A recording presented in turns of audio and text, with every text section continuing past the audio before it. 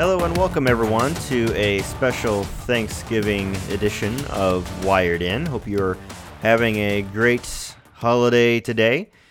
I am Blake Johnson alongside my co-host Spencer Coles coming at you again. Hello, Spencer. Hello. I'm doing all right, man. You got any plans for Thanksgiving? Yeah, I think today, which we're recording this the day before Thanksgiving, but today planning on spending it at my in-laws. They are having a little get together with some family there and have some food and just kind of hang out and chill. So yeah, looking forward to that. And aside from that, just kind of hang out and enjoy the extended weekend that I and apparently you have as well. Yeah. Well, and it's funny because because I figured at the very least I'd be working Black Friday, but they called me up and were like, "Oh, hey, you're off Black Friday too," and I was like, "Oh, okay." Yeah, because I was like, I mean, I'm not gonna, you work at UPS, right? Yeah, yeah.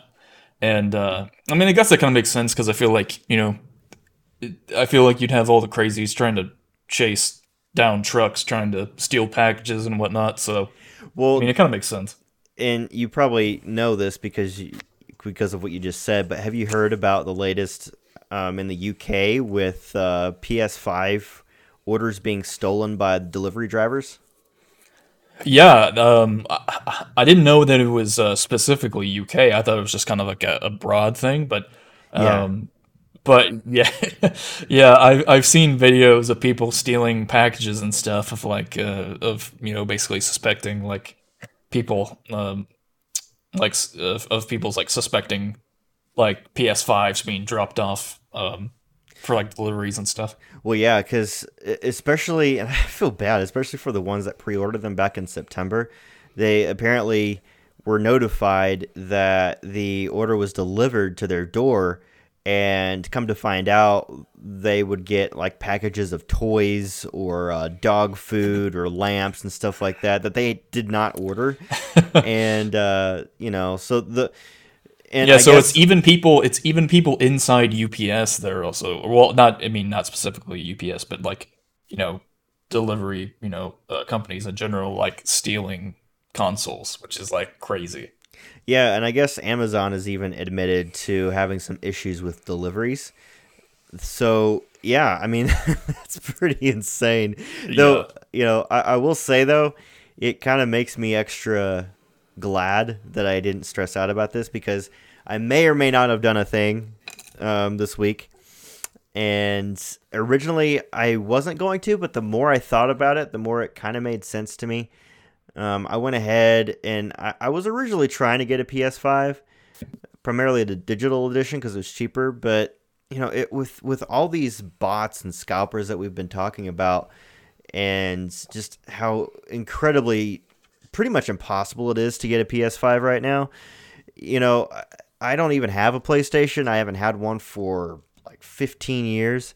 So, you know, there's these games that I've been wanting to play for a number of years now, but I can't because I don't have a PlayStation. So I just decided to get a PS4 Pro and just kind of play that for at least a few years, and then just when everything calms down, when there's more exclusives for the PS5, they stop making games for the PS4, then I'll probably upgrade. But it just kind of made more sense to me to do it that way because I'll already have access to a bunch of games that I've not played before, especially Spider-Man, The Last of Us, Mhm. Ghost of Tsushima, and God of War, things like that. So yeah, it should be here in the next couple of days. So I'm actually pretty excited for it.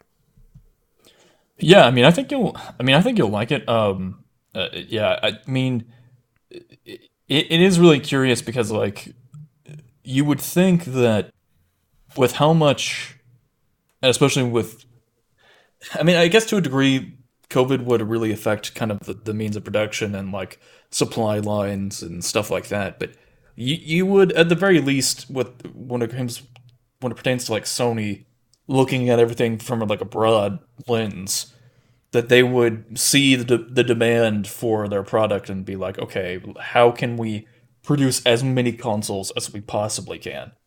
Hmm. it seems like, and it makes me wonder if they were like extremely limited in like how much they could actually produce, like how many units they could actually produce and distribute, because it's just strange that, because I want to say the total number, not just specifically with the PS5, but like the Series X and S. There's been reports, that they've drastically undersold comparatively, when you look at how like the Xbox One and the PS4, whenever those first launched, I mean they sold like gangbusters. It wasn't, for the most part, as uh, insanely difficult to get your hands on one of them as it is now. But yeah, it's just, which kind of segues a little bit into you know like um, kind of segues into what it pertains to like certain like exclusives and things like that, where um, it makes me wonder, like in particular with like the Series X, if they didn't release any form of exclusives because they knew the fact that there were only going to be a limited number of people getting their hands on them, and just being like, well, we're not going to release console exclusives with the Series X and S, um, because of the fact that there's not going to be as nearly many people actually getting their hands on the consoles to begin with. Mm-hmm. Yeah, yeah, and you know, the thing is, since you bring this up, I mean, if you're upgrading right now, I mean, I have an Xbox One. Let's say, you're interested in upgrading. There's really no reason to get an Xbox Series X or S right now, because there's there's no exclusives for the X or S, and B, all the exclusives that they will come out with, you can just play on your PC. Granted, you have to have a good, um, you know, you have to have a good computer to be able to handle that. But you can still play all these games anyway. And especially when you consider the next gen feel of it, PlayStation 5, they've gone the extra length to make it feel like next gen. As whether it's the look of the console, whether it's the controller, the haptic feedback, whether it's ray tracing, whether it's the SSD, whether it's the UI. I mean, there's just navigating through the home menu and all these different things. There's a lot to be there's a lot to hope for, be desired. There's a lot to be excited for when it relates to Sony's new console. Whereas with Xbox, it legitimately feels like you've gone from an Xbox One S to a One X, because the interface is exactly the same. The controller is mostly the same. The D-pad's a little bit different, but it's mostly the same. There's no really any new exclusives. Halo's like the biggest thing for Xbox, and that's been delayed till next year. So, which I will say though, like as far as innovation goes, I'm pretty impressed with the Series S as far as just how tiny that thing is and how much it can do. I think it can get to like 1440p in like 100. They claim like 120 frames per second, which is better than the 1S or whatever that I have. The 120 frames per second is kind of misleading, because yes, it can perform up to that, but that is all dependent upon the developers and how they optimize their game and what they set frame rate caps to. Also, along with the lines of, I know that typically in order to hit that 100, that 120 FPS mark, with these new next gen consoles, you have to have TVs that have HDMI 2.1. It's either 2.1 or 3.1 ports. But basically, yeah, and there's very limited options as far as TVs or monitors that have HDMI 2.1 support for that. Yeah, but like, the potential is there, is what I'm saying, and Oh, absolutely. which Yeah. it also kind of plays into why I went with the PS4 Pro instead of next gen, because I mean, as far as like, obviously it's cool to see them improve on frames per second. Supposedly, all these consoles can do this, they can do that. But for me, it's just like, I have a 4K TV. The games look amazing anyway, and I it doesn't really make a difference to me personally because of how I play it and because of how it looks already. So, I mean, Yeah. you can throw all these specs at me, and it's like, well, I mean, that's fine, but even if I don't get it like right away, or I wait a few years, I mean, it's not it's not like you're playing a PS1 or something, or like an OG Xbox or N64. Yeah, absolutely. It's still the I guess it's called the 8th gen. Consoles still work great on whatever device you're using them on. So it's kind of a marketing thing. They try to put these things out there. Hey, you have to have this. You have to have this. This is the newest thing. You got to get this now. And really you don't. You just wait a little while, wait for things to even out, and it is what it is. That's kind of my spiel on it. But Yeah, and I think kind of the interesting thing too is I mean, again, Microsoft's been pushing all these hardware specs, and as much as I kind of explored the rabbit hole of, well, maybe they didn't push exclusives due to COVID, due to limited production and stuff like that. Um, in the same vein, though, we have to be objective about this and realize, obviously when they revealed gameplay for Halo Infinite, that was supposed to be their console seller. That was supposed to be their staple that they were supposed to nail, because Crackdown 3 was delayed into, oblivion, or infinity, to use the pun. That, I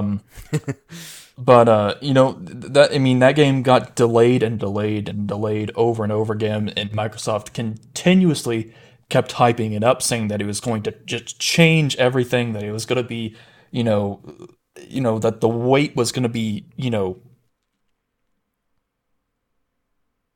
worth launched. It was just it fell flat on its face, because it was just so, from a technological standpoint, from a game development standpoint, it was just so obsolete in comparison to what was currently out now. And games that hadn't spent nearly as much time in development hell. So, and I think with Halo Infinite, I think we're going to see a similar pattern there, which also segues into another thing I wanted to bring up. This is kind of old news. I don't know if before we do that, can you the turn your mic down a little bit? I'm seeing you peak quite a bit. Oh, yeah, sure thing. Sorry. How is that? Is that better? 1, 2, 3. Yep, I think we're That looks golden. good. So, but yeah. So, which kind of segues into one thing that I wanted to talk about, and you may have seen this. This is somewhat kind of old news, but the one of the current, well, not, I guess not current directors anymore, but their latest director for Halo Infinite recently just left the project. Really? Yeah. Huh. I may So have this is seen this is something now about that. this is now, I think, their second director to leave the project. Oof. Man, that's not good. Yeah. To say, I mean, that's an understatement, obviously, but that's Yeah. So have they chosen a new director, or are they still searching for one? I mean, because I'm not certain. I would assume that they would have filled it by now because I think this was back in like late October. Okay. Because I was gonna say, do they even need a director anymore? Shouldn't this game be just about wrapped up, or are they just that far behind? I don't know. Well, I know Microsoft said that they were basically they had delayed Halo Infinite until at I guess Q4 of 2021. Oh, Um, okay. Yeah. so it could be, and again, it all depends on how much of the game, how much of the build that they want to keep because, and this is another thing we have to keep in mind from numerous reports that have come out that the a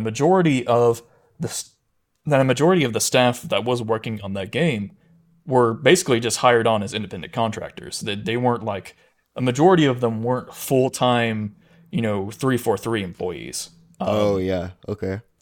So Hmm. Oh man. Yeah, I've not played a ton of Halo, but I have seen reviews of like Halo over the years, and from listening from an outside perspective on this, it seems like Halo in terms of quality has gone down more and more since going from Bungie to 343. oh, absolutely. Unless I'm wrong about that. I mean, again, I haven't played a No, ton of Halo, but I've played enough. I mean, I've played some. Yeah, no, I completely agree with that sentiment.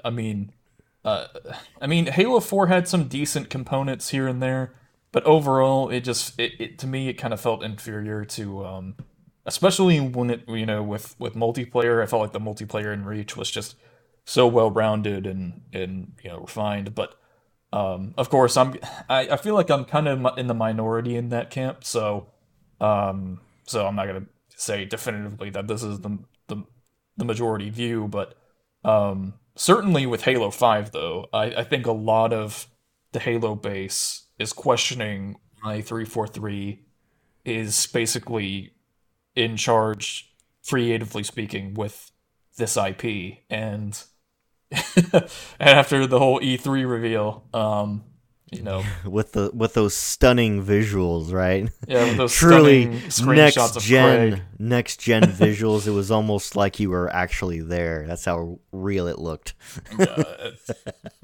Yeah, I just, I mean, it looked like a Halo 4 mod, honestly, or like a Halo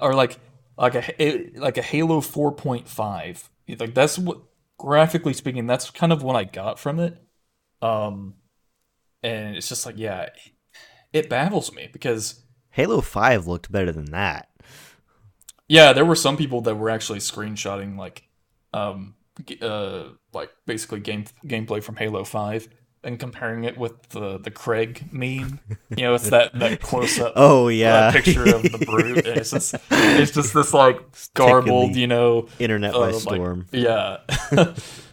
but but yeah, it is curious, and I honestly think Halo Infinite being in the development hell that it's in, I think has drastically affected uh basically console sales for the Series S and X. I mean, we'll have to wait and see, because obviously there hasn't been nearly as many consoles produced and sold. So it's hard to get a definitive metric on that, but I'm really curious to see how it pans out. Yeah, honestly, the thing is, I'm not hating on Microsoft or anything. I don't want them to fail. I mean, I just got done saying earlier how I've been with Xbox for a long time. I want them to do well, but I think the last time that they launched launched a Halo game with an Xbox just releasing. I think the last time that both of those things came out at the same time was either the OG Xbox or the 360. It may have been, I can't remember which one it was, but it was either the Xbox or the 360 that when it came out, it released with a brand new Halo game. So I want to say it was the 360. Because Yeah, I think Halo 3 was the. yeah. I want to say. I could be wrong about that, though.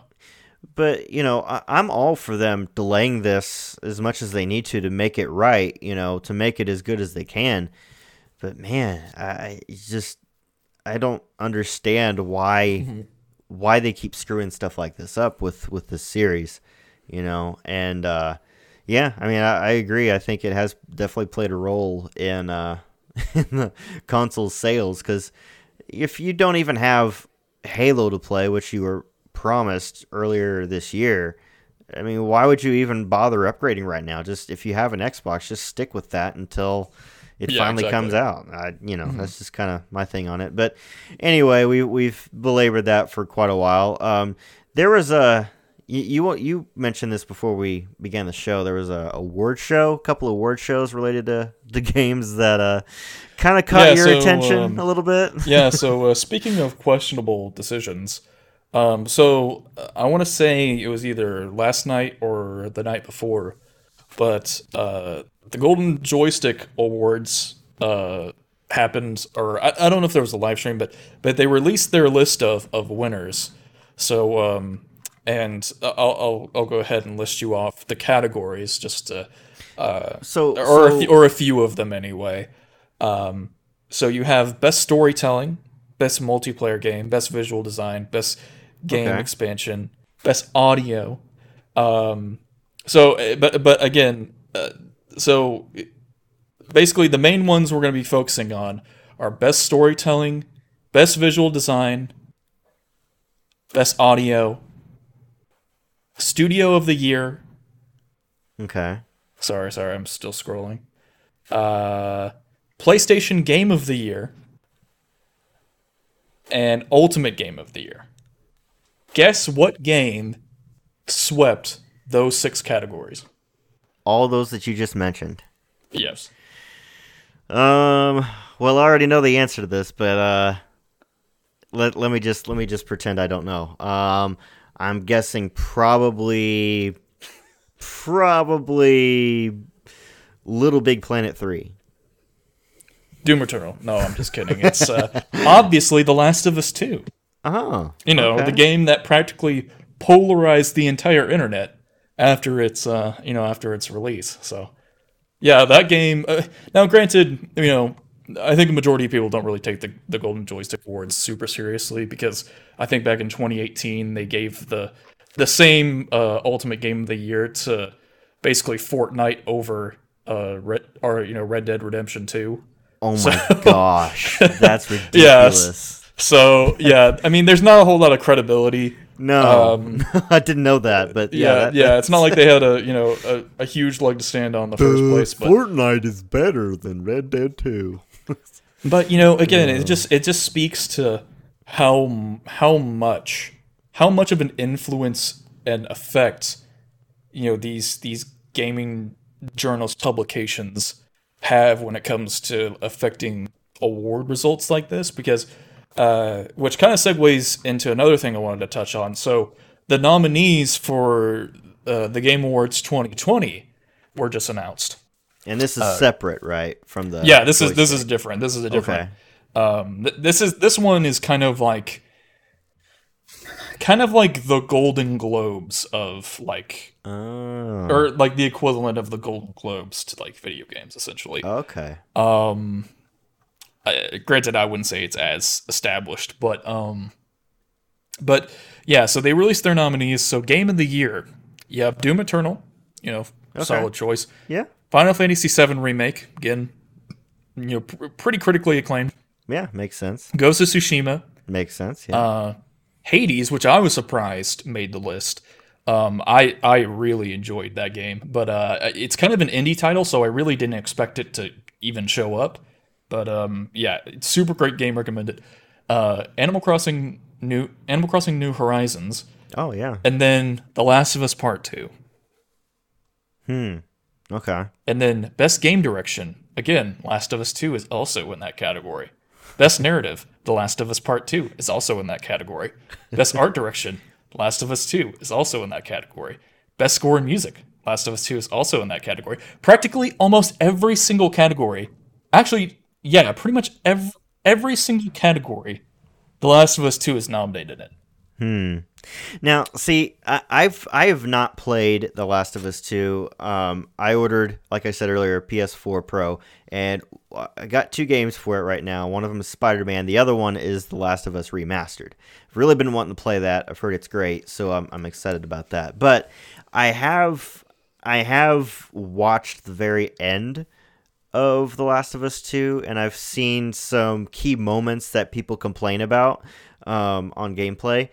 And from my understanding, from what I've seen so far, the gist of it is from what I'm seeing is that The Last of Us 2 is basically the Last Jedi of the Last of Us series. It basically takes what you love about the original Last of Us and just destroys it.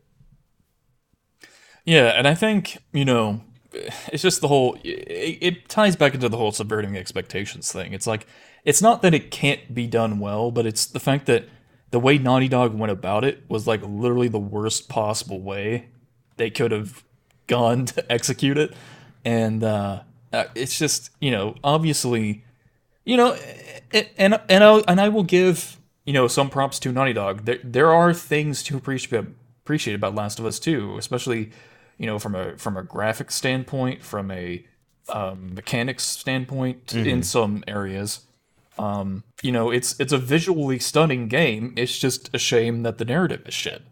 And it's like, I mean, it's not like that's a big problem or anything. Yeah, and I think, especially with, I think a lot of people kind of harp on the point of, oh, well, the narrative isn't the driving force of video games. It's like, well, in some cases you'd be right about that. But with The Last of Us, I mean, The Last of Us is a narrative-centric, series. It's a very narrative-centric game.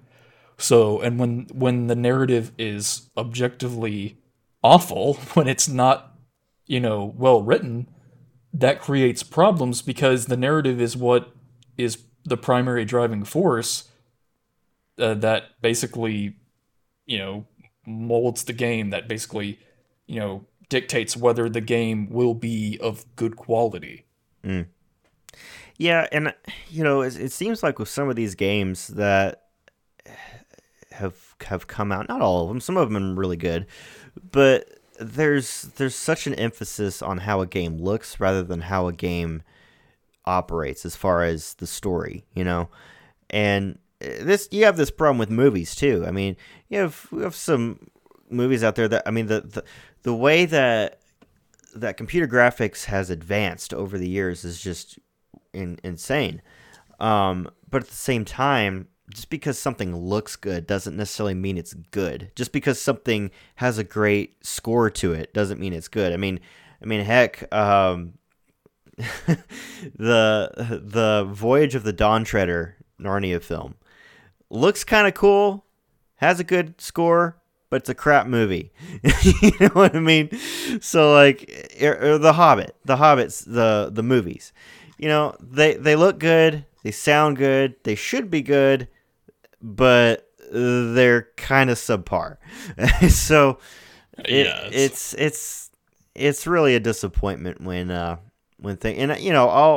probably still play the game when I get to it, but I'll probably just wait until it's like on a severe discount. So if I end up not liking it, it's not like I wasted like $20 or $30 on it. So we'll see. But that's interesting because especially on the second awards list that you mentioned, most of those choices were pretty good. Well, and I think it gets a little deeper than that because obviously, obviously when the game came out, a majority of the defense for The Last of Us 2 came from, game journalist publications. And if we look at the jury of who basically determines, the winners for, these categories, just to take a little glimpse here, we have publications like Game Informer, Games Radar, Game Ranks, Polygon, PC Gamer, The Verge, Wired, Vice, again, it's like it, it couldn't be any more adamantly clear that these game journals publications are just bought out by studios like Naughty Dog to basically just defend them left and right whenever they receive criticism, and in turn, they to give them nominations for these game awards, and they and in turn for that, they reward them with benefits and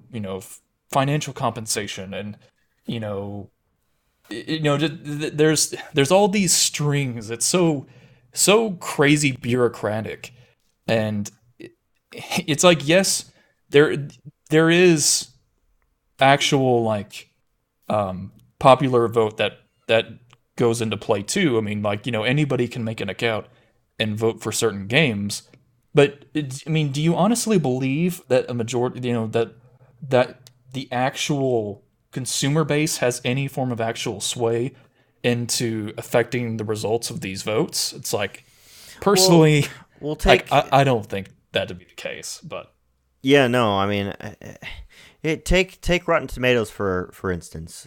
yeah. This is a classic example of this.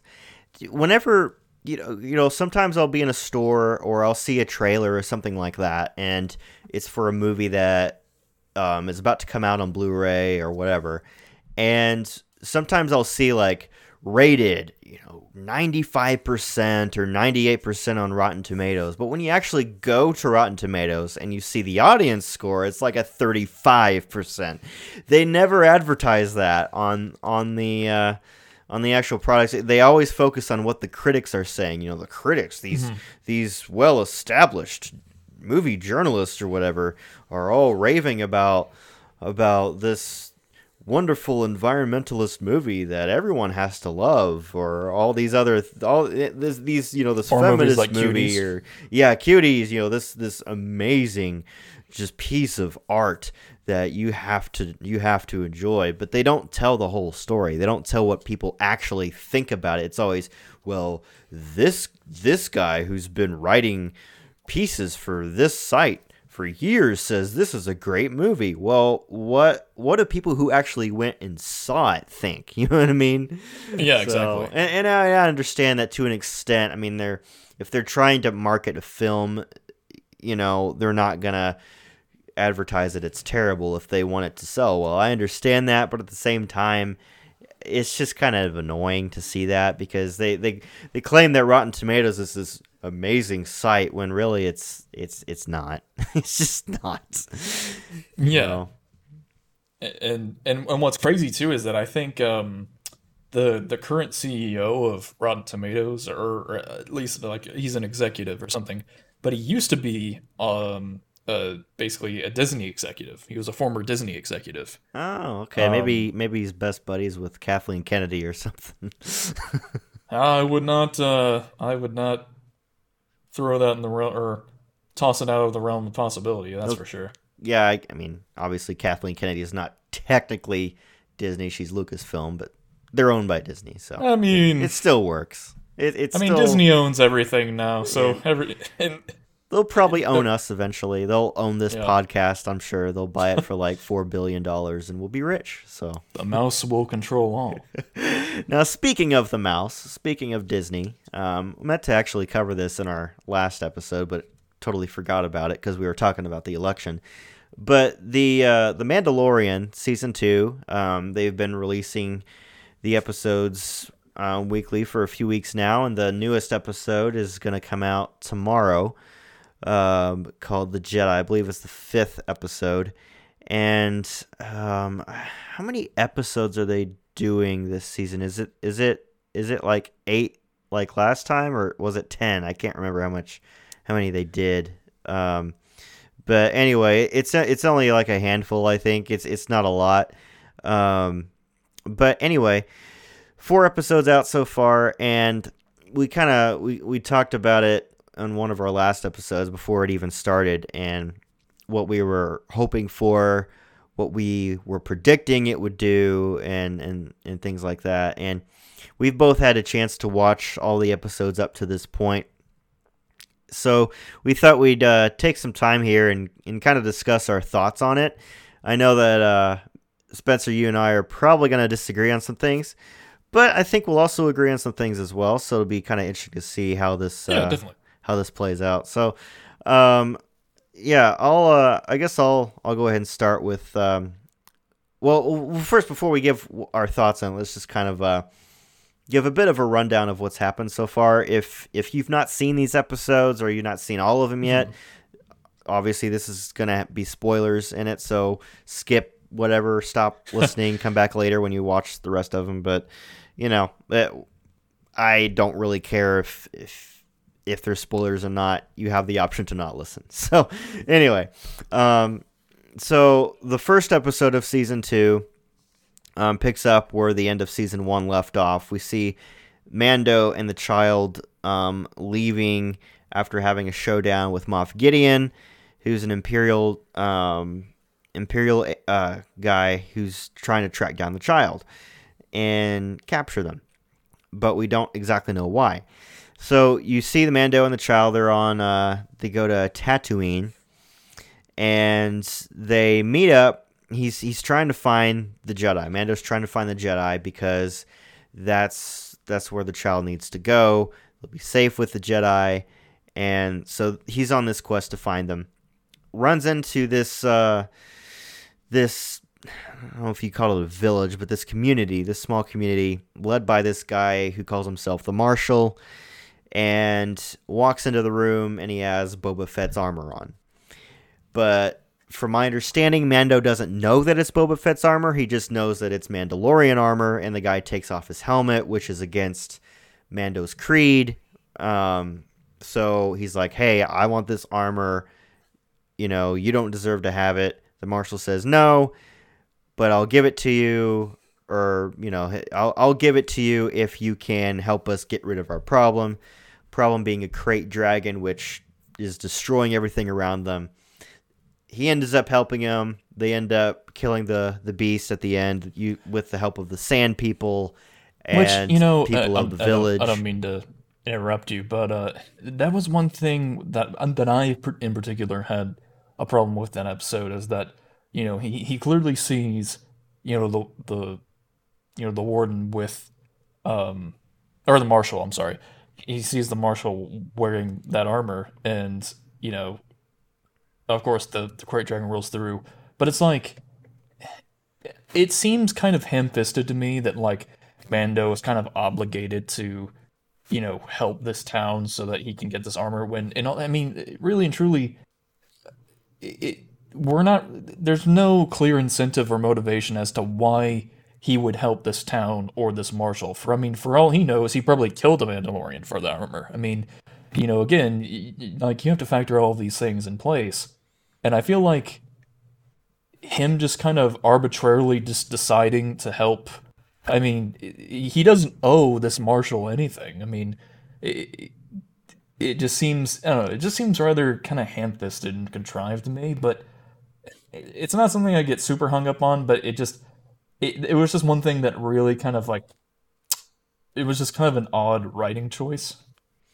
See, for me, it actually kind of makes sense because, you know, we see from early on in season 1 that Mando is not your typical Mandalorian because of how he decides to go back for the child, or Baby Yoda, when he had no real need to do that, but he knew that, I guess his conscience got to him, and he knew that something was going to happen to the kid, so he decided to step in and save him, that kind of thing. And and he also went to this village later on in the season, helped out these people. So, you know, we've seen multiple times throughout the series up to this point that he does want to help people, even though sometimes it's a little out of character for him. He's not used to doing that, but there's just something pulling at him.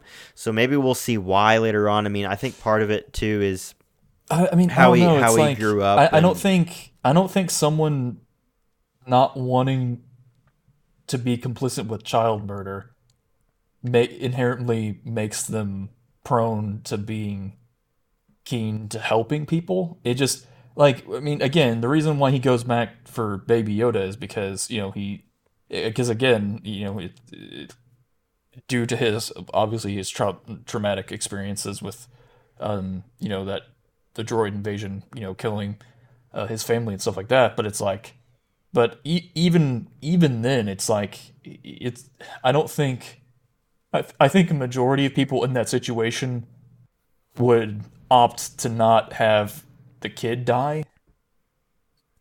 But I don't see how that correlates with running into a guy in possession of Mandalorian, wrongfully in possession of Mandalorian armor, because he's clearly not a Mandalorian. Like, I just don't see the incentive for Din to really help him or his town, because Well, it, and again, it kind of plays into a series of things that happened, not just that episode where he rescued the child, but with the village that he helped, with these other people that he helped, and then when you see him arrive to that community or whatever, it's not really I mean, I guess you could call it a village, but the people on Tatooine, you could see that they're pretty isolated. They're kind of out in the middle of nowhere. They look like they're not exactly doing well. Things are kind of broken down. So maybe that kind of played into it a little bit. But I mean, I understand with the whole, he didn't know, he didn't even know. I don't think he even knew there was a problem until the marshals said there was. So for all he knew, until he saw the Great Dragon. Yeah, for all he knew, the marshal could have just been pulling a fast one on him, so he could get away. I mean, there is that too. So, I mean, I do understand that. I mean, it is kind of interesting too. I will say from kind of going from what you've brought up too, and we'll get back more into the different episodes so far, but how I don't really know. And I'm guessing we might find out more later, but as far as like what motivates Mando to help these people, why he's supposed to be a mercenary, he's supposed to be trying to, make a living for himself. What exactly brought him to this point?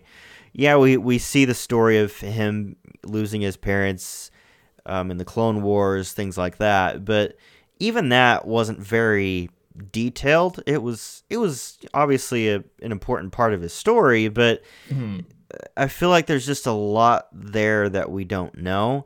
And to be almost halfway through season 2 and still not really have an idea of what is driving him is a flaw, I think, in the writing. Yeah, definitely. I would definitely agree on that. So to that end, I totally understand where you're coming from. So anyway, yeah, he helps out these people, helps out the Tusken Raiders. And can I just say though, I don't know if you picked this up, you probably did, but probably my favorite thing about this episode was how reminiscent it was of the Knights of the Old Republic game. Obviously, there were some key differences. But, like, the idea of using banthas with explosives to draw out the Krayt Dragon who wants to eat them, and working with the Sand People, which you can do in KOTOR, although it's a little different with how they're not technically helping you take down the Krayt Dragon in the game, but you can help them out and they'll help you get to the Krayt Dragon kind of thing. So, yeah, there was some things in it that were pretty familiar if you played that game. So that was kind of cool. But I will say this though, one thing I didn't like about the episode was the Marshal, because I don't mind the whole space western thing. That's part of what inspired Lucas to make Star Wars, was a kind of a space westerny kind of thing. But it wasn't super focused on the Western aspect of it. Yeah. It was an inspiration, but it wasn't like, this is going to be space cowboys. That's not really what it was. You had the Han Solo character, sure, but even that was like, he's not like Howdy Ranger, kind of thing like that. So, But the Marshal, like, he was built up to be this, this real cool character, and really he's just kind of an idiot, Yeah, he's really incompetent, actually. Yeah, and the fact that he almost blew the entire operation when he just about decided to attack the Tusken Raiders, when Mando's trying to make peace with them, and then again when they go back to the village, and one of the members is about to pick a fight with the sand person. I'm like, dude, these guys can take you guys out. Why do you keep picking fights with them? You know what I mean? Yeah.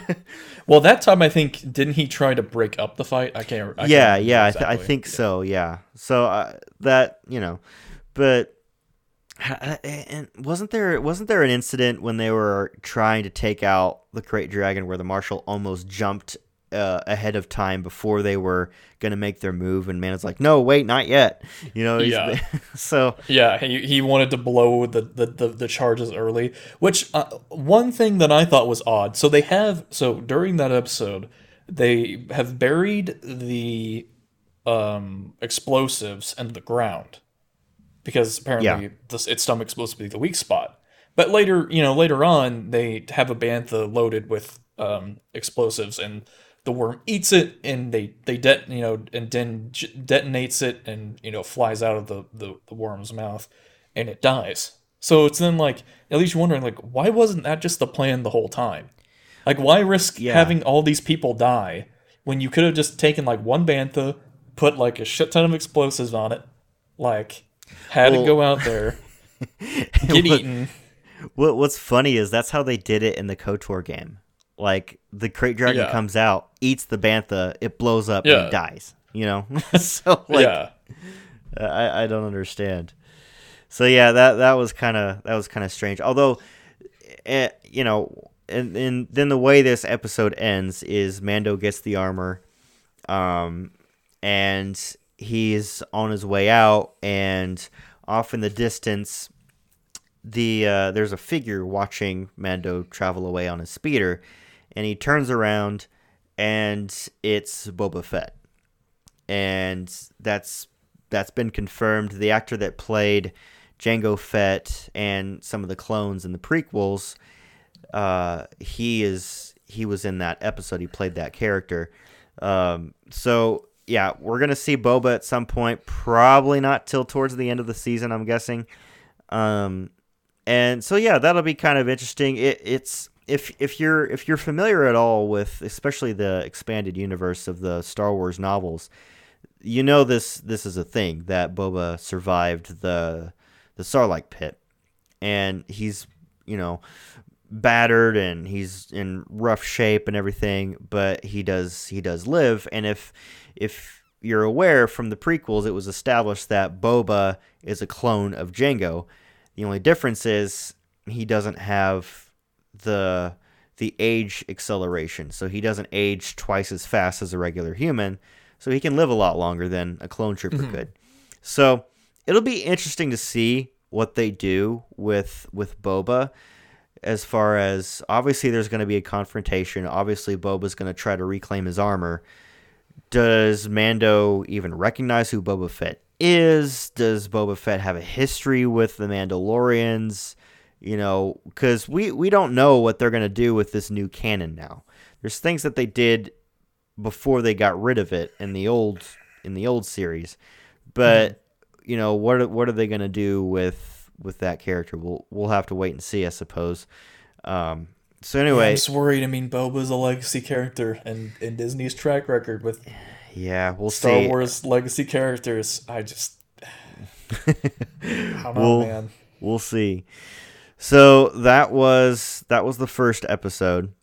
The second episode is called, let's see, well, I can't remember the title, but basically it takes place with Mando and the child en route once again to find the Jedi, and while they're getting ready to do that, they still haven't left Tatooine yet. At this point, The Passenger is what it's called. The Passenger. Okay, they haven't left Tatooine yet at this point when the chapter 10 starts.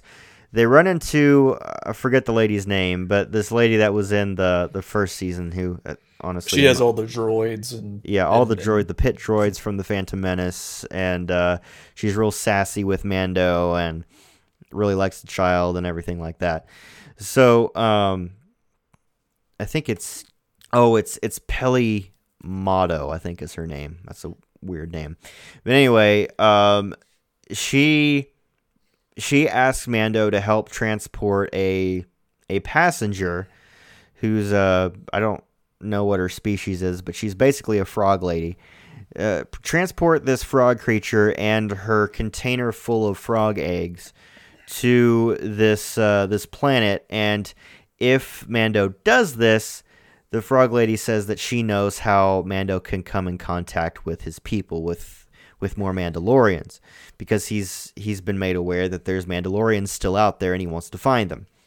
So as they're on their way to the planet, they get intercepted by a couple of X-wings, and one of the pilots is played by Dave Filoni, who's one of the directors of this series, and he ends up going on he ends up trying to lose them. He goes to the planet and ends up landing to try to hide.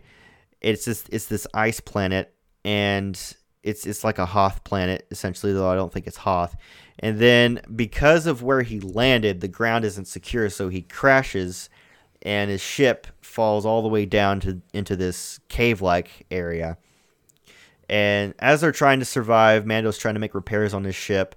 The frog lady takes her eggs and goes to this spa-like thing or whatever, and he tracks her down. The child starts eating these what look like little eggs, and they have spiders in them. And then whenever, which this actually, even though I'm not a big fan of this episode, I did find this part kind of funny, how the child keeps eating the eggs that's in the frog lady's container. The Mandalorian has to keep getting onto the child. So the child eats one of these spiders. Well, when he eats it, the other spiders are made aware of it, and they start chasing them down, and they're eventually rescued by the X-Wing pilots that are chasing them down. And then they're eventually able to escape. And that's pretty much it for that episode. And I honestly, aside from a couple comedic parts that were, kind of funny, I don't really understand the point of that episode as far as like what's the importance of them being here. I will say the spider creatures are actually kind of cool because they were originally developed by Ralph McQuarrie, who did the original artwork for Star Wars when George Lucas was first making it. And when he made Empire Strikes Back, the scene where Luke is at Dagobah, where he finds Yoda, he actually comes into contact with these spider-like creatures. So I thought it was kind of cool that they brought that into live action, essentially, and kind of made that a thing now. So that was kind of neat. But what were your thoughts of that episode? Yeah, honestly, the writing was probably. I'd say that episode is probably one of the worst written episodes in the show. Um, for one, I thought it was strange that um that the New Republic were just so ready to gun down Mando, like for I guess not having proper credentials or whatever. Um, so I thought that was rather strange. Yeah. And then also for it's revealed in the episode that this lizard lady, I don't know what you call her species exactly, but it's revealed that basically that her eggs are like basically the last of her like family's line or whatever, Mm-hmm.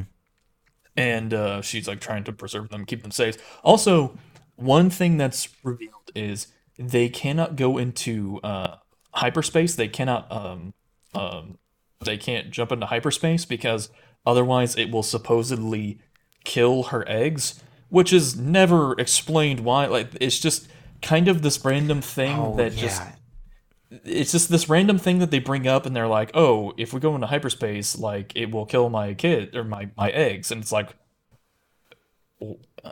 why though? See, That that was doesn't one make of my any. biggest problems. Is supposedly they can't jump into hyperspace because her eggs will die, but they can Yeah, crash all the way through. This ice exactly. planet. Yeah, They can have all these terrible things happen on their ship, and it almost get blown to bits, and the eggs are just fine, but they can't yeah. travel through hyperspace. I mean, that doesn't make any sense.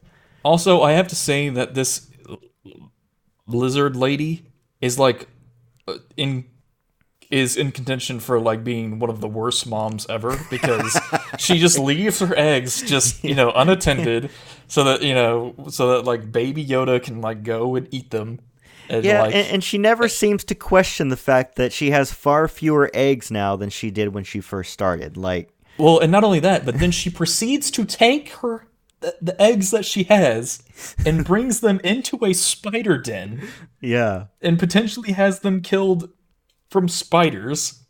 It's like, yeah, Now, she didn't know that there were spiders in there when she did it, but at the same time, she should have known better than to wander away from the ship yeah, and yeah, on a that's what I was going to say. It's like like there's a hot spring here, and you don't think that there is the possibility that there might be other creatures that live in this den area. oh yeah, because it's perfectly set up for creatures to live in that thing. So, I Yeah, mean, unless you're just a complete idiot, you should know. Okay, this might not be super safe, and maybe that frog lady is just that much of an idiot because she can't seem to keep track of her own children. Apparently, yeah. But there um, is there is one really cool thing that I liked about the episode, and um, they have a scene where Mando and her are actually able to communicate. She takes the assassin droid's communicator and starts talking to him, and I thought that was really cool. mm-hmm. It's like one of the probably one of my one of the things that they've done in this season that's like really really interesting. But they never do anything else with it other than just to relay exposition and stuff, which I was like, man, that is really disappointing.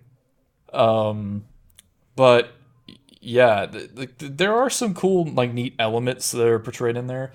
Um, but yeah, I agree with you though for the most part. Like, I don't understand what the point of this whole episode was. Yeah, it's rather strange. Yeah. Okay, so that was the second episode. The third episode, um, which is called The Heiress, it takes place immediately after the second episode ends, and we see and um, fun fact here: this episode was directed by Bryce Dallas Howard, who is the daughter of Ron Howard, the director who also played Opie and Andy Griffith, and he's directed a ton of things. I think he directed wasn't it one of the Apollo movies? I believe Apollo 11. Hmm. And the reason I say that is because this was really cool, and I didn't notice it until after it had aired, but someone else had noticed this. So as it starts out, the Razor Crest, which is Mando's ship, Hmm. it is severely damaged and it crash lands onto the moon of Trask, which is where they were originally headed, was Trask. And when you see the shot of the ship crashing, it's basically a side by side shot of Apollo 11 when the thing crashes or when the ship goes down or whatever onto the Oh earth. yeah. So that was a pretty cool moment. And then I guess Bryce Dallas Howard tweeted out when she noticed that someone caught that. She said, "Yep, that was intentional." So that was kind of cool. Yeah. So anyway, they crash onto the planet. They finally get there, and the frog lady reunites with her husband. And um, what we see happen next is the Mandalorian's invited to an inn to, I guess, have dinner or something with the frog people. And before he does that, he asks the Corn to fix his ship and everything. So does that, and while while they're out doing that, he eventually teams up with them on out at sea, and the captain's like, "Hey, have you ever seen?" I think it was like a mother Quarren or something like that get fed, and tricks Mando into walking up to this this pit thing on the ship, essentially where the beast is being held, and right as he's getting ready to feed him, he takes the child and throws it into the pit, and Mando jumps in after it and somehow saves it. But while this is going on, they try to trap him in there, and they start trying to stab him and everything. And then out of nowhere come this crew of Mandalorians, essentially, led by Bo-Katan, and they take out the Quarren. They free Mando. He comes up, and they take off their helmets. Well, just like we saw with the Marshal, Mando's like, "What are you doing? You know, you've got no right to do this. You know, you're not a real Mandalorian," kind of thing. And Bo-Katan, who, if you're not familiar with Bo-Katan, she was in both Star Wars Clone Wars and Star Wars Rebels, and I'm really excited to see how this plays out. But I'll get into that later. But anyway, she's got a history with her older sister in the Clone Wars.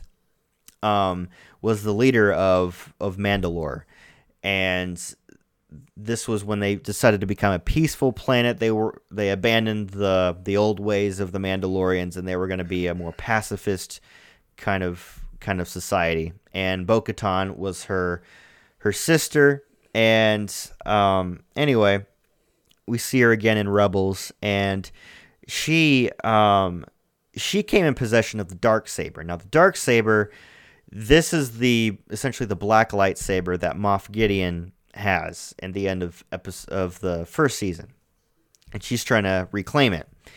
And when she is confronted by Mando about, why'd you take your helmets off, she says, "Oh, you must be a child of the Watch." And I didn't recognize it. She says that he's one of those or whatever. Yeah, a descendant of the Watch. Now the Watch, this is also from Clone Wars. The Watch is short for Death Watch. Death Watch in the Clone Wars series, these were a group of renegades that were trying to reclaim the old ways of the Mandalorians, and they were trying to subvert Duchess Satine, who is the leader of Mandalore. I just remembered her name.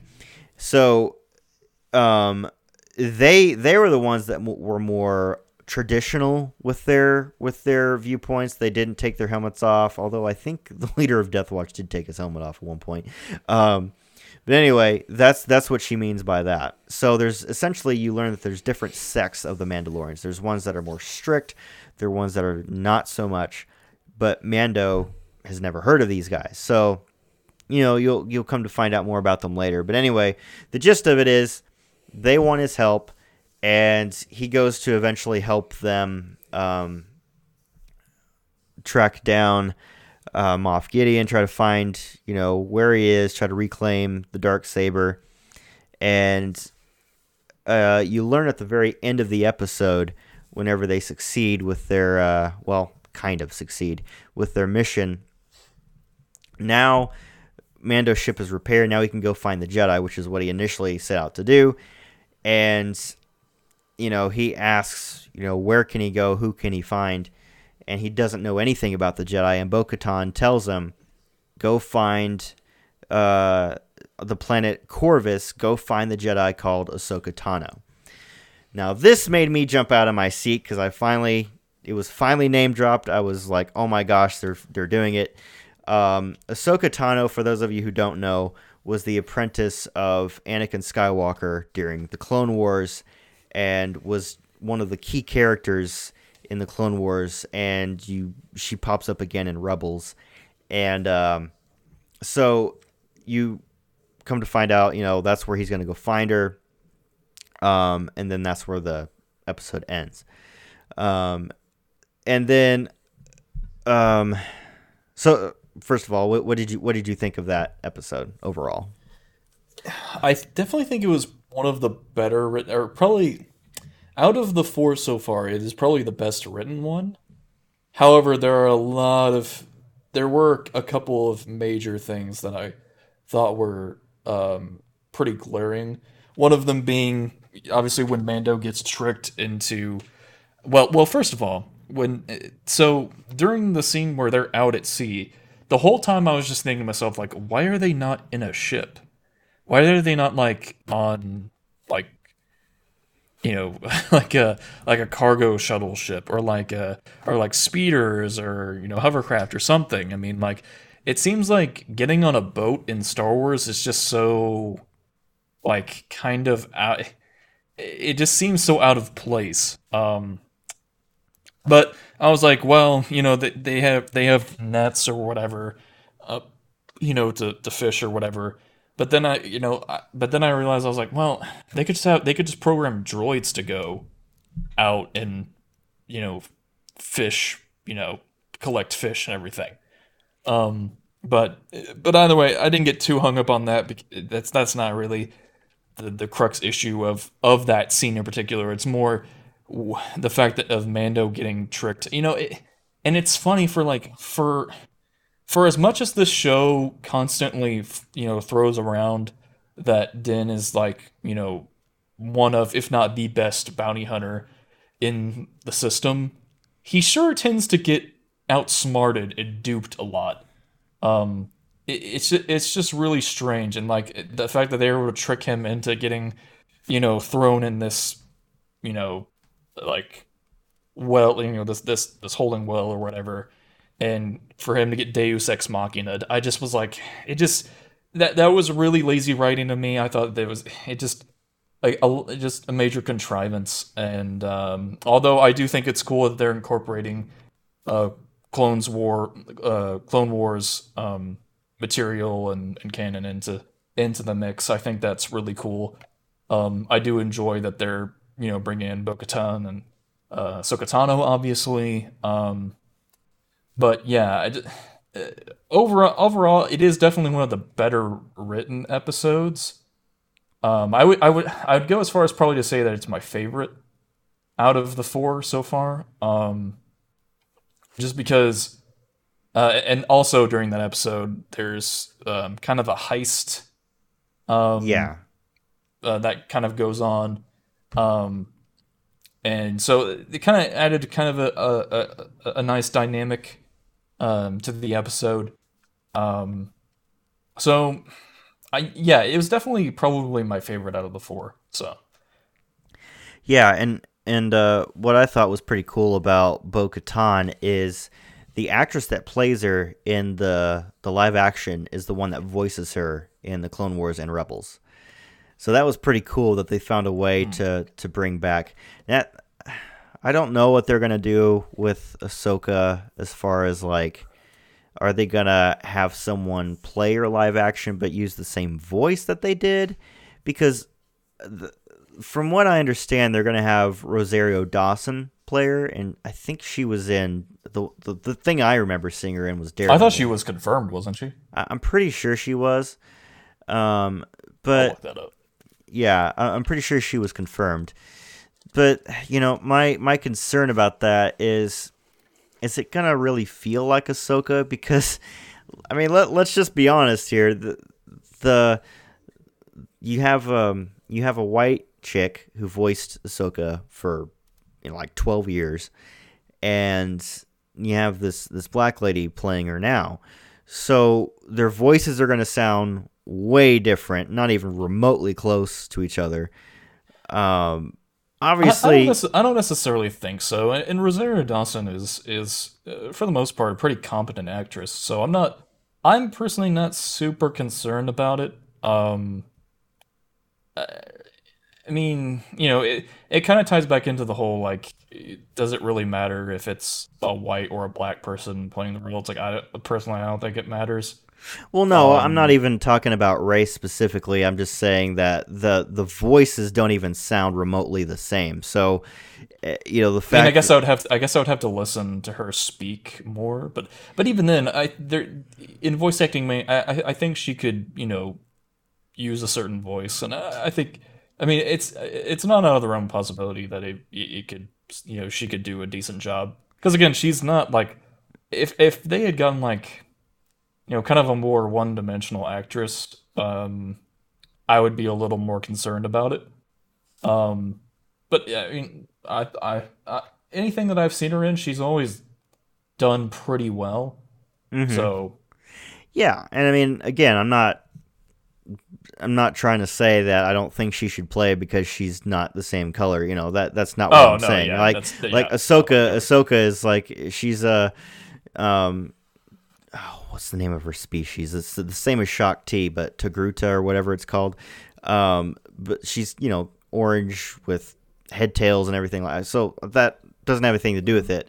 So I understand that with voice acting you can do different things, but what I yeah. was my main Which point is I wasn't saying that was your argument or whatever. no, It's no, just but I just wanted to yeah. clarify that in case people got confused. But I'm just it would be really I was really disappointed though because you know Ashley Eckstein, I mean, not only does she do a good job with the character that she's voiced for a long time, but Mhm. I think they could easily have her cast as the character. I mean, she with makeup and everything like that. So I don't know. Maybe they'll have her like voice act it, and then they'll Potentially, I could see that. probably not, but we'll see. I'm hopeful because the next episode is called The Jedi, and that's directed by Dave Filoni. So that's like a 99.9% chance that Ahsoka's going to be in it because Ahsoka Yeah. is Dave Filoni's baby. I mean, he created that character with George Lucas, but that was his thing when he came on board to do Clone Wars. He created Ahsoka Tano. So, and what's kind of funny about that is it's kind of an odd title, so maybe there will be more Jedi than Ahsoka because Ahsoka at this point is not a Jedi. In Rebels, even because you find out at the end of Clone Wars, she leaves the Jedi Order because they essentially Mhm. threw her under the bus.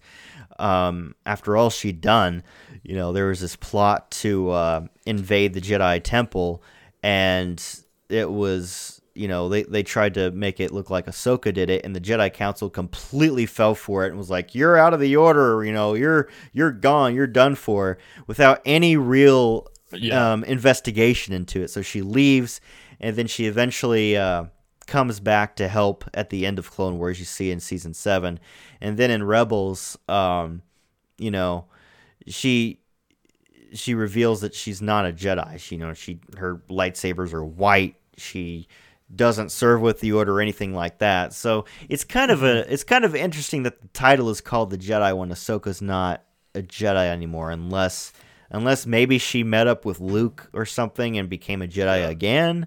Who knows? I guess we'll Or find out. perhaps it was she like kind of reformed the Jedi Order and tried to start her own branch of it. Yeah. Like that would be really interesting if like Luke had his sect of like the Jedi and Ahsoka had her own and they hmm just never crossed paths ever. Like that would be really cool. It Um would be a cool way to bring Luke into Mandalorian and kind of redeem his character from the way he was handled in the sequels. Um, yeah. Plus, it would be really, really cool to see the apprentice of Anakin Skywalker meet his son. Like that would be an interesting conversation to see on My screen. only worry with that though is I would be worried they would try to fist more um sequel trilogy stuff into the show, and like the Mandalorian's in a pretty good spot now where it's pretty far removed from, for the most part, legacy material and sequel trilogy material, where it can just kind of live and be its own thing for the most part.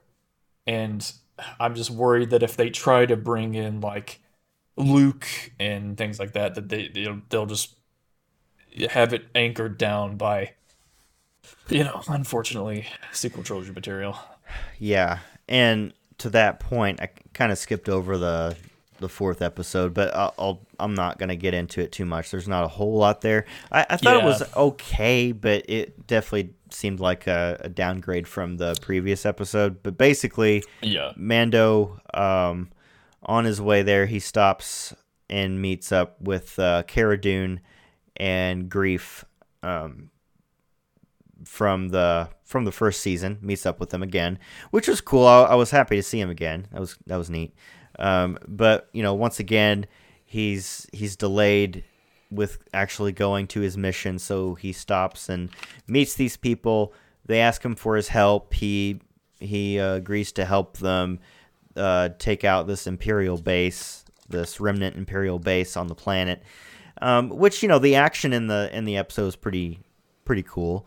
Um, and I did enjoy the speeder chase down the canyon kind of place where Cara Dune was driving, trying to escape and everything. That was pretty cool. But you know, once again, the thing that and you learn also that one of the mechanics at the ship plants a tracking beacon onto the ship.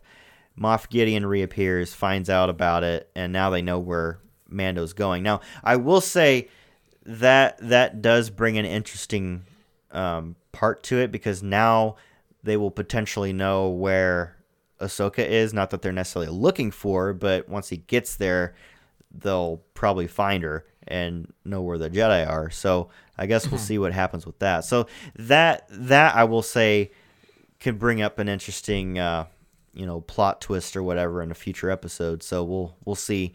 But aside from a couple minor things that were kind of interesting, it just, I don't know. It didn't really seem to go in that big of a direction, because basically, like I said, we've gotten halfway through this season so far, and he's still not found the Jedi yet.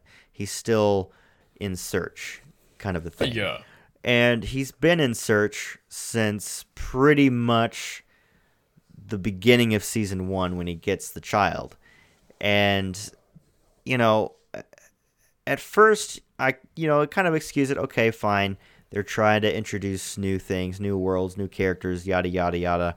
But we're already about halfway through the second season, and we're just now getting to where he has been trying to get to for, season and a half now. So, it's, if the seasons were longer, or at least the episodes were longer, you'd have more time to get there before the season ends. But,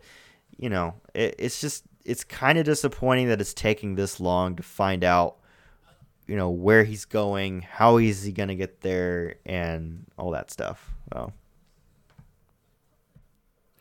yeah. I mean, I would agree. I mean, like,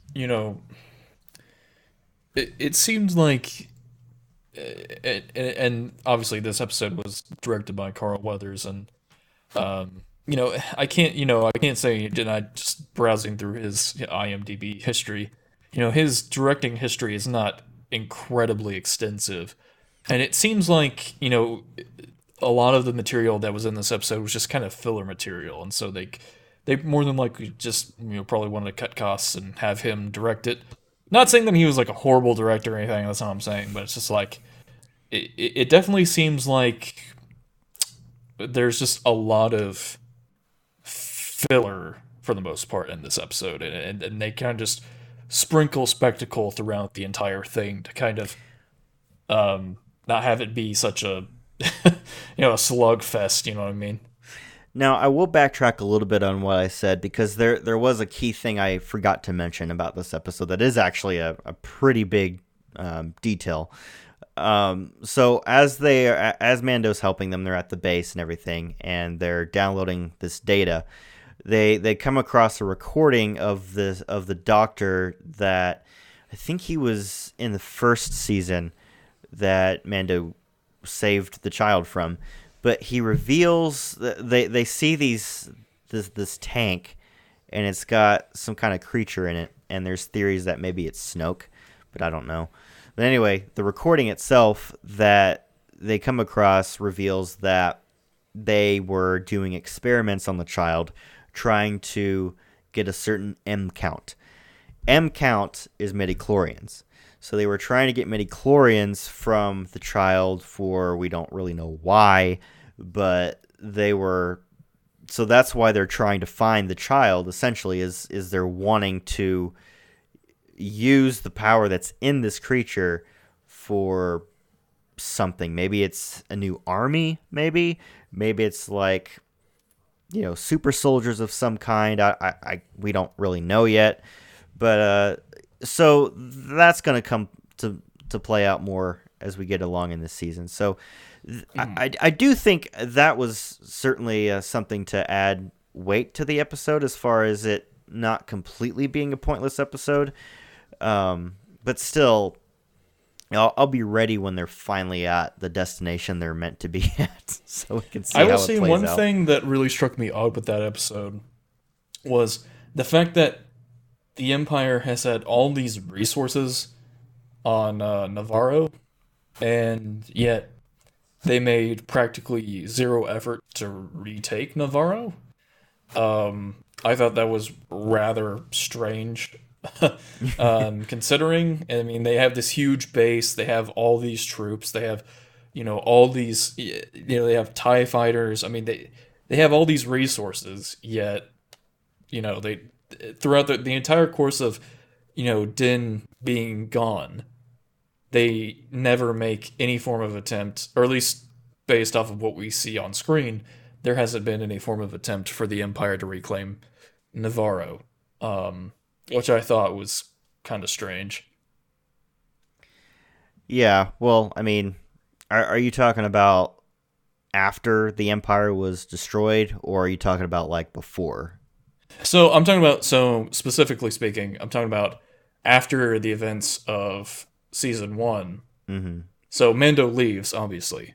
And I'm not sure exactly how much time passes between Season 1 and Season 2, but we're kind of given a general premise that a certain amount of time has passed, because obviously, there's not a bounty hunting ring, and there's kind of a sense of like more of like a colony being formed, like an actual civilization being formed. Yeah, being formed on Navarro. So there's like all this. There's been this kind of wave of change throughout Navarro, which I would only assume would have, again, a lot of this is inferring stuff that's happened off screen, which I equate to lazy writing. And it just strikes me as odd that if the amount of change that's taken place over the amount of time that's occurred on Navarro, and yet the Empire had all these resources on this base, not too far away from the town, the main settlement, like why, and they had all these resources, why didn't they try to retake that town? It's just strange. Yeah. Yeah, because I don't think it was very far away from the town. Yeah, no, I mean, they get in their speeder and it's like, it's like half a mile away when they get there. Yeah, exactly. Yeah. No, I understand that. Another thing I forgot to mention in terms of character development, for Cara Dune, you find out she's the leader of the village, essentially, of the town, and you come to find out who was it that gave her that? Oh yeah, it was one of the rebel pilots that you see in episode 2. He finds Cara and tries to recruit her back into I guess it would pretty much be the Resistance at this point, but the New Republic, he tries to recruit her back into the New Republic because she used to be in the rebellion, and she says no, and you come to find out that she's from Alderaan, which was destroyed, as we all know, in the very first Star Wars film. So that kind of adds another bit of a backstory to Cara Dune that we didn't really know before. So it'd be kind of interesting to see if she's related to anyone. Like, I doubt she's related to Bail Organa, but maybe. Or maybe she's related to somebody else that we might know. I don't know. But it'll be kind of interesting to see if they play that out as far as her losing everyone that she ever knew, and how that affected her. I'm really hoping that they actually kind of delve into that a little bit instead of just brush past it and just kind of, it was a sad thing, but more guns, lasers, let's go kill some storms. You know what I mean? So we'll see. But anyway, that's pretty much the gist of where we've gotten so far in Mando, and we've pretty much covered what we think of the season so far. They've, I think, already confirmed season 3, so we'll see where that goes. I mean, I'd be pretty stunned if they didn't do a season 3, because I don't know how you end the series in a couple episodes and have that be a satisfying conclusion. So, anyway, I think that's gonna do it for our show today. We've gone over more than we usually do, but had a lot to talk about. But I mean, hey, it's a Thanksgiving special, so you get more material. That's more how content. I look at it. Yeah, more greatness for you. Yeah. So anyway, you can check us out on Spotify, Google Podcast, Apple Podcasts, pretty much all the major platforms you listen to podcasts on, and be sure to review us, rate us, help us spread the word about our show, and we'll see you back here next time. Have a good one, everyone, and enjoy the holiday season. See you guys.